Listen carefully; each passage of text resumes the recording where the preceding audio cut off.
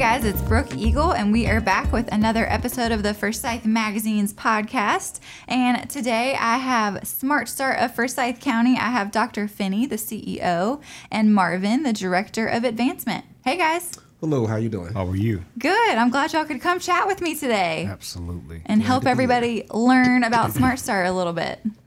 So I want to kind of dive right in for people who may be kind of unfamiliar with Smart Start.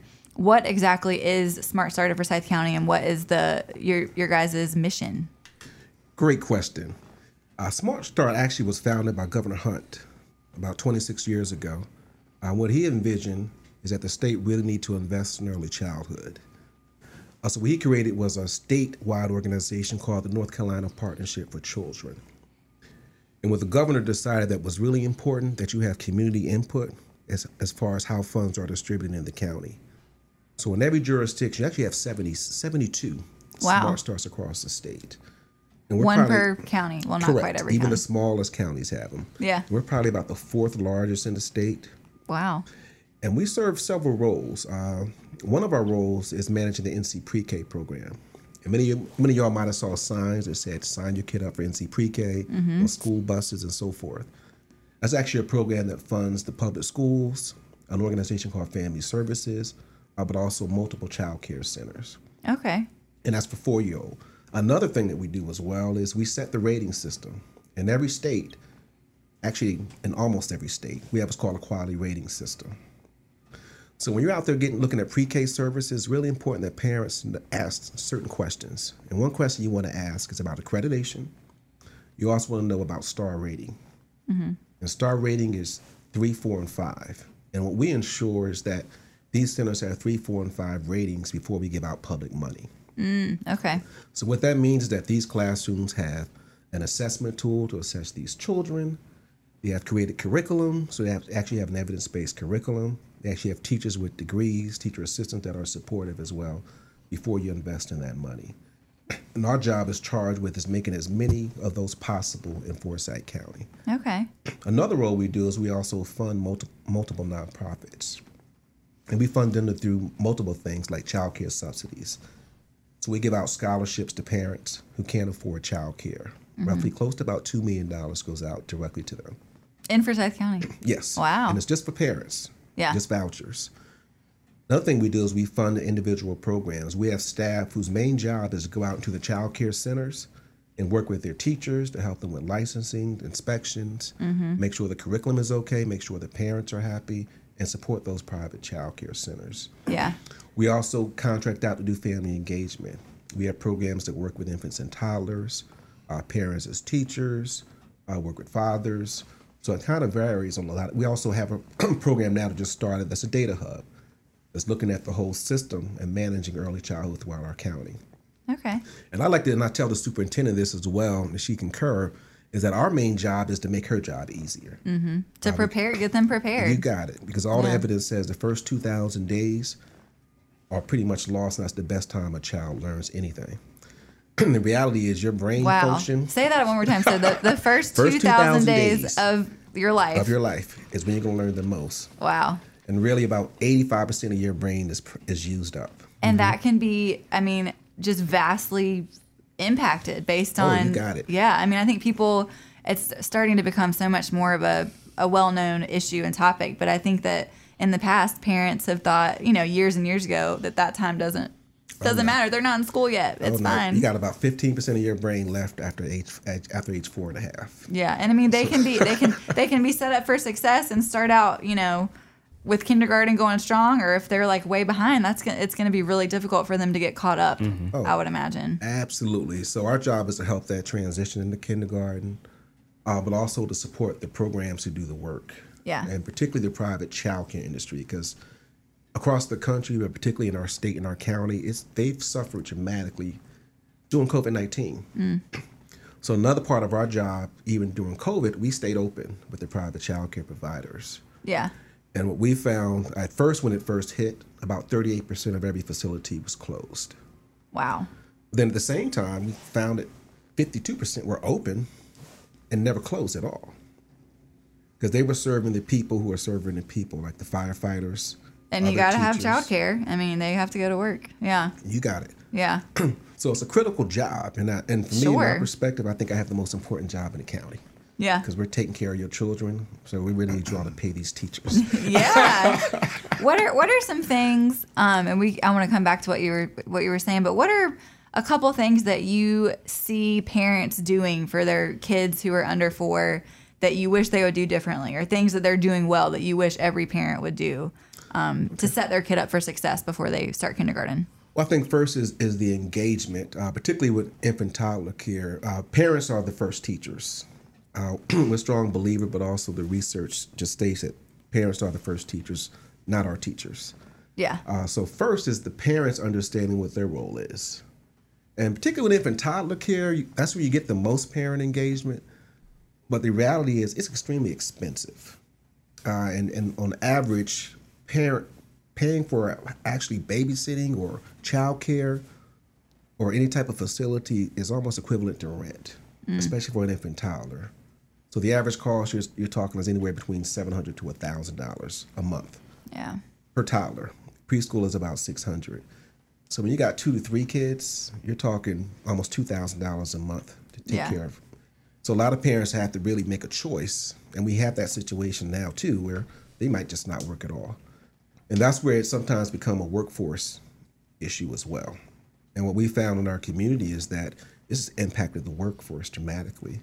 Mm-hmm. People having to make a choice because, one, we don't have an option to put our child in child care, but we have many people who have actually just quit their jobs to take care of their children. Yeah. So I think another part of our role on top of the educational piece and school readiness piece is workforce.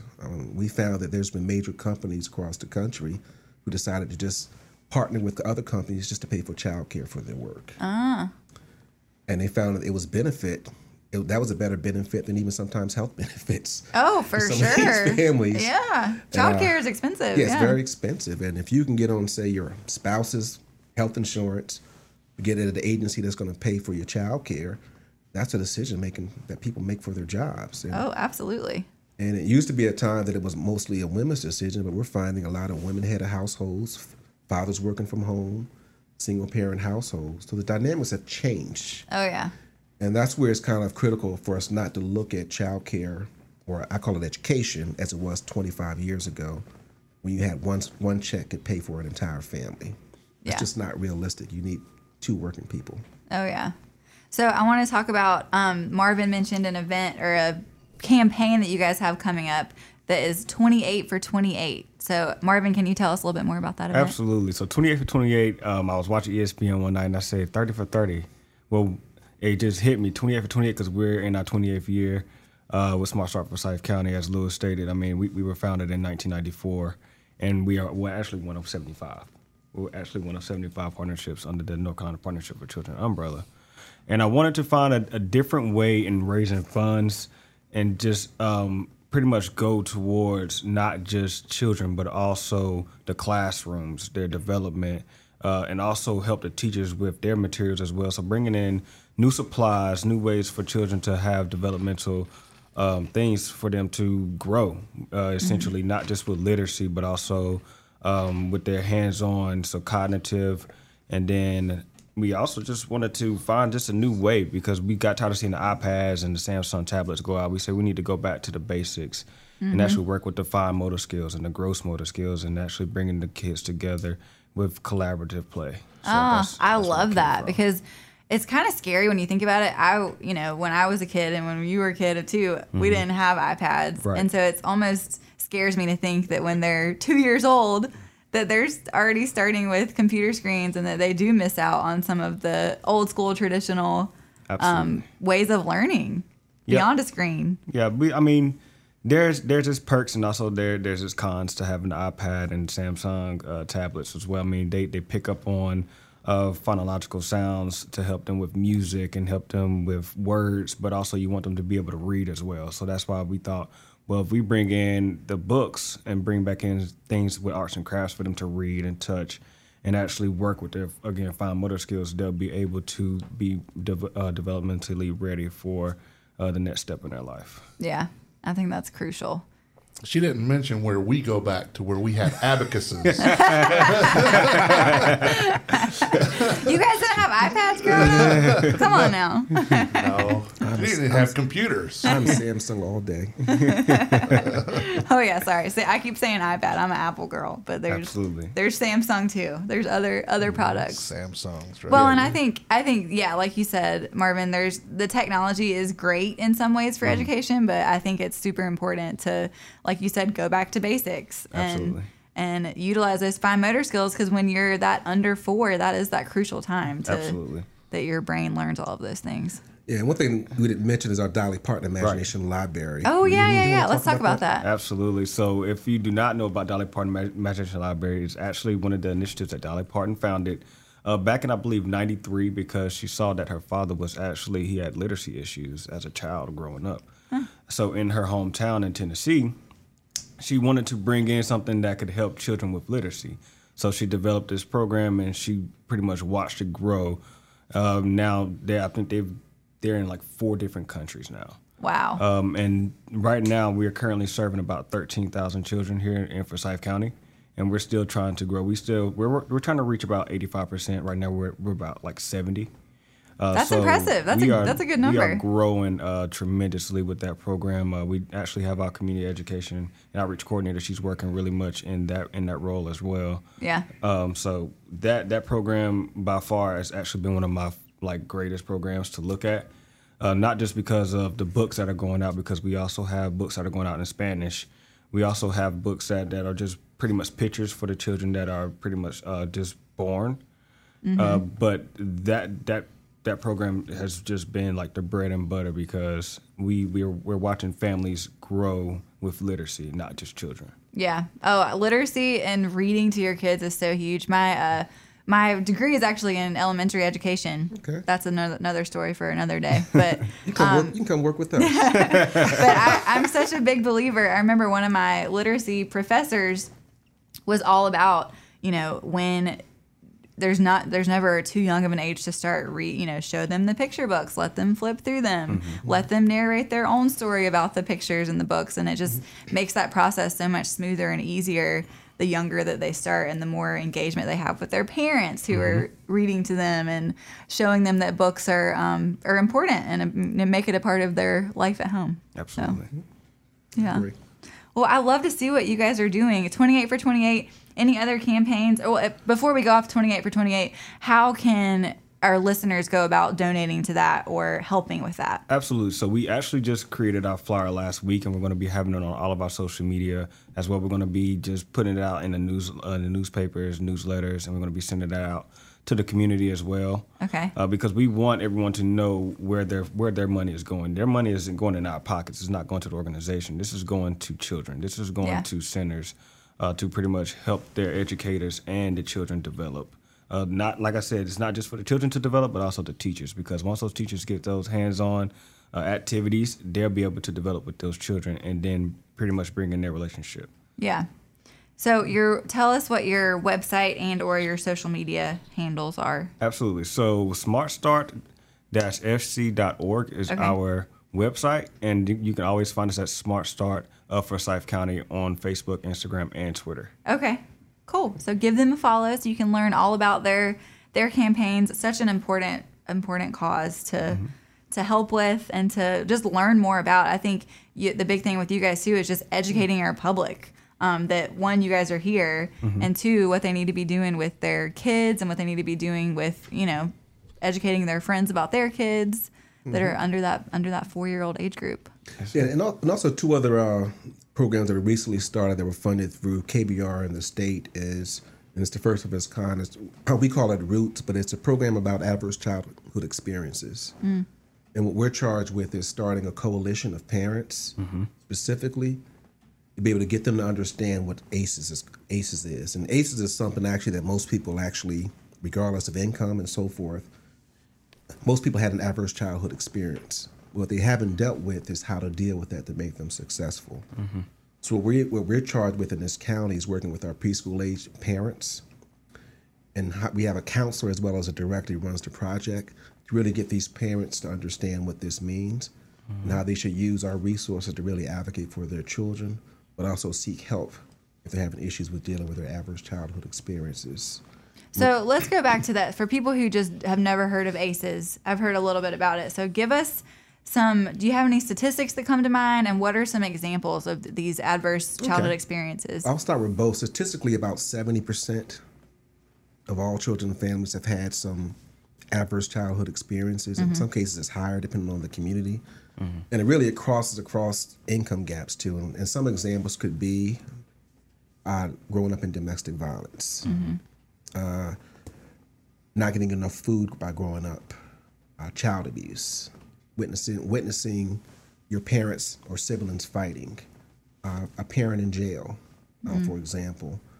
So it kind of varies, and some of it could just simply be your parents were maybe beating you more than they should have, and this is how you reacted right now. And there's actual tests that you can actually take online, very simple. Anyone could take if you kind of Google ACEs to kind of determine where your rating is at. Even me, I'm one of those ACEs. You know, I failed the test. You'd be quite surprised by the questions of how many people that you think is okay. Yeah.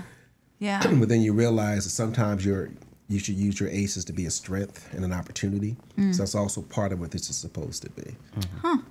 That's interesting. Yeah, because I think any sort of trauma, no matter how big or small, can definitely affect you later in life too. So to kind of be aware of it, I think is good. And the timing came pretty good because we found a lot of this came through COVID, particularly with people sitting at home, really getting to know how much they did not like each other, who lived in the same household, or didn't like being around each other, and particularly with children who had adverse childhood experience because of lack of education and how lack of school impacted them. And then we also have a child care health consulting program. So we actually have health consultants that work in the private child care industry to kind of help them with health issues, looking at physicals, working to support the teachers to make sure that they're helping with their licensing and inspections and so forth. Okay. And so we found that was a major need with some of our centers that were closing, but also the private child care doesn't really have the resources that, say, the school district may have or Head Start classroom has. So we've invested in having health consultants to work with that child care industry. Okay.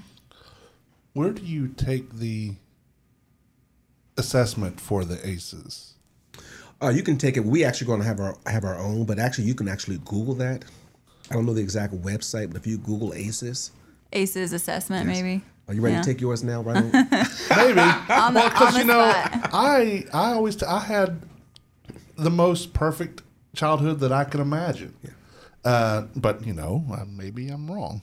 But my memory's so bad. I don't remember if anything was too bad. There's certain key indicators though that you may think it was really great. Yeah. But what this program helps you do is also cope it, and we have a licensed counselor as well who's an expert in that, as well as a project director. That when we find that there's some parents who have some issues, that they'll get professional help that we'll be supporting as well. I like that because the past is done, so you nothing you can really do to change it. But for these parents to be proactive and learn how they can do different and be better for their own children, I think that's such an important mission that you guys are helping with. Thank you. Yeah. So we have a couple more minutes left. Any last things that you want to let our listeners know about Smart Start, or a misconception maybe about Smart Start, or just any last words that you can think of? Well, I think one misconception, sometimes people assume that we are for at-risk children or disadvantaged children or poor children. We're actually for all children. So that's one thing I want to put out there, that our job is to support the entire system in early childhood. And I think secondly, our job is also to be on the forefront of total access of all people to have free preschool. One thing that's critical that our county does a really good job through the preschool initiative is trying to really stress the importance of universal access regardless of what your income is. Yes. So we are proud that the county has agreed to support a pre-K initiative of funding through their ARPA dollars with a whole new consortium of groups that Smart Start is working with, and they actually are giving us some funds in the near future to actually look at a great model to try to start 30 classrooms or support 30 classrooms in the future. So one good thing, I want to really give some shout out to the county, but also the preschool initiative. We're really seeing preschool as an investment, and them investing $3.7 million, new dollars, to help support pre-K for all children in our county. That's awesome. And pre-K is 4 years old, 3 years old? When 4-year-old. 4-year-old is when you start pre-K. Okay. But ideally, there's still a lack for infant toddler care. Yeah. Because it is expensive. Yeah. Very expensive. And like you said, it's a shame that people have to make that decision. Like, okay, do I just have to stay home because I can't afford to send my kids to childcare? I agree. So, Now, I'm sure it's not the full version on NPR.org, and they had one, and mine was a 0. So, Okay. what is the scale? There's 0 to 100? It varies. Some of them vary. Might be 0 to 10. Oh, okay. So you're a 0. I'm a 0. Good to Well, go. that's great, Tim. Call your parents up tonight. Thank you. Well, and it was asking, so people know, it's asking, before your 18th birthday, did this happen? Did this happen? Did you ever feel? Did you ever have? Was this a situation? And no, for me. Yeah. For me, it was no. I think it's a great assessment. I think everybody should consider taking it. Yeah, there's only for me, I'm sure this was, again, the small test, just the sample. Yeah. There was only 7 questions. Okay. But, Oh, yeah. You need to take the comprehensive test. yeah. Yeah, Give me a the more call. extensive version. Yeah. Yeah. Because we might bring you to our meeting. This is an example of a 0. 0. Perfect. The only time that a 0 is good. I'm Tim. I look like Santa Claus. Yes, he but, does. But My ACEs score is 0. my ACEs score was 0, and I love everything about my childhood. But yeah. That's a blessing, truly. Absolutely. Well, thank you guys for coming to chat with me. Thank you You for have one more having us. thing? Oh, we have one more thing, absolutely. All right, let's we hear it. actually have the diaper bank. So something that the county does not know about is Also that something that's very expensive, diapers. Very expensive. Oh, we also have formula, tampons, pads. We Give it and all out for wipes. free. We give it all out Okay. for free. Where We- is this diaper bank? So we work with NC Diaper Bank. Okay. They are actually over off of, I believe, North Patterson. Okay. But we are in a partnership together, and we pretty much get diapers from size not preschool. I'm sorry, newborn, all the way up into size 6, and we also get adult diapers as well. Okay. If you would like to have free diapers, you can always come to our office at 7820 North Point Boulevard, Suite 200. And for the children, just bring in a birth certificate, fill out a small form, and we'll be able to give you a voucher. And you can come, I believe, every week on Wow. Monday, Wednesday, Friday from 8 to 5, and we have someone there to support you all. That's awesome. Well, it has been a pleasure kind of learning more about Smart Start. I know our audience definitely learned something new, and we'll have to have you guys on again to We'll chat come back about anytime. Yeah, to chat about some other initiatives that Smart Start has going on. Absolutely. So, I know Marvin said the website. Tell us the website one more time. It is smartstart-fc.org. All right, and you can check them out online. So be sure to do that. And as always, you can find Forsyth Mags and all of our content online as well. Smart Start actually has a monthly column in our magazine that tells a little bit more about them. So be sure to check that out, forsythmags.com. And that is a wrap for today. Thank you, you. everybody. The views and opinions stated on this podcast are solely those of the contributors and not necessarily those of our distributors or hosting companies. This podcast is copyrighted and cannot be reproduced without expressed written consent of Forsyth Magazines Incorporated. Whew, that's a mouthful.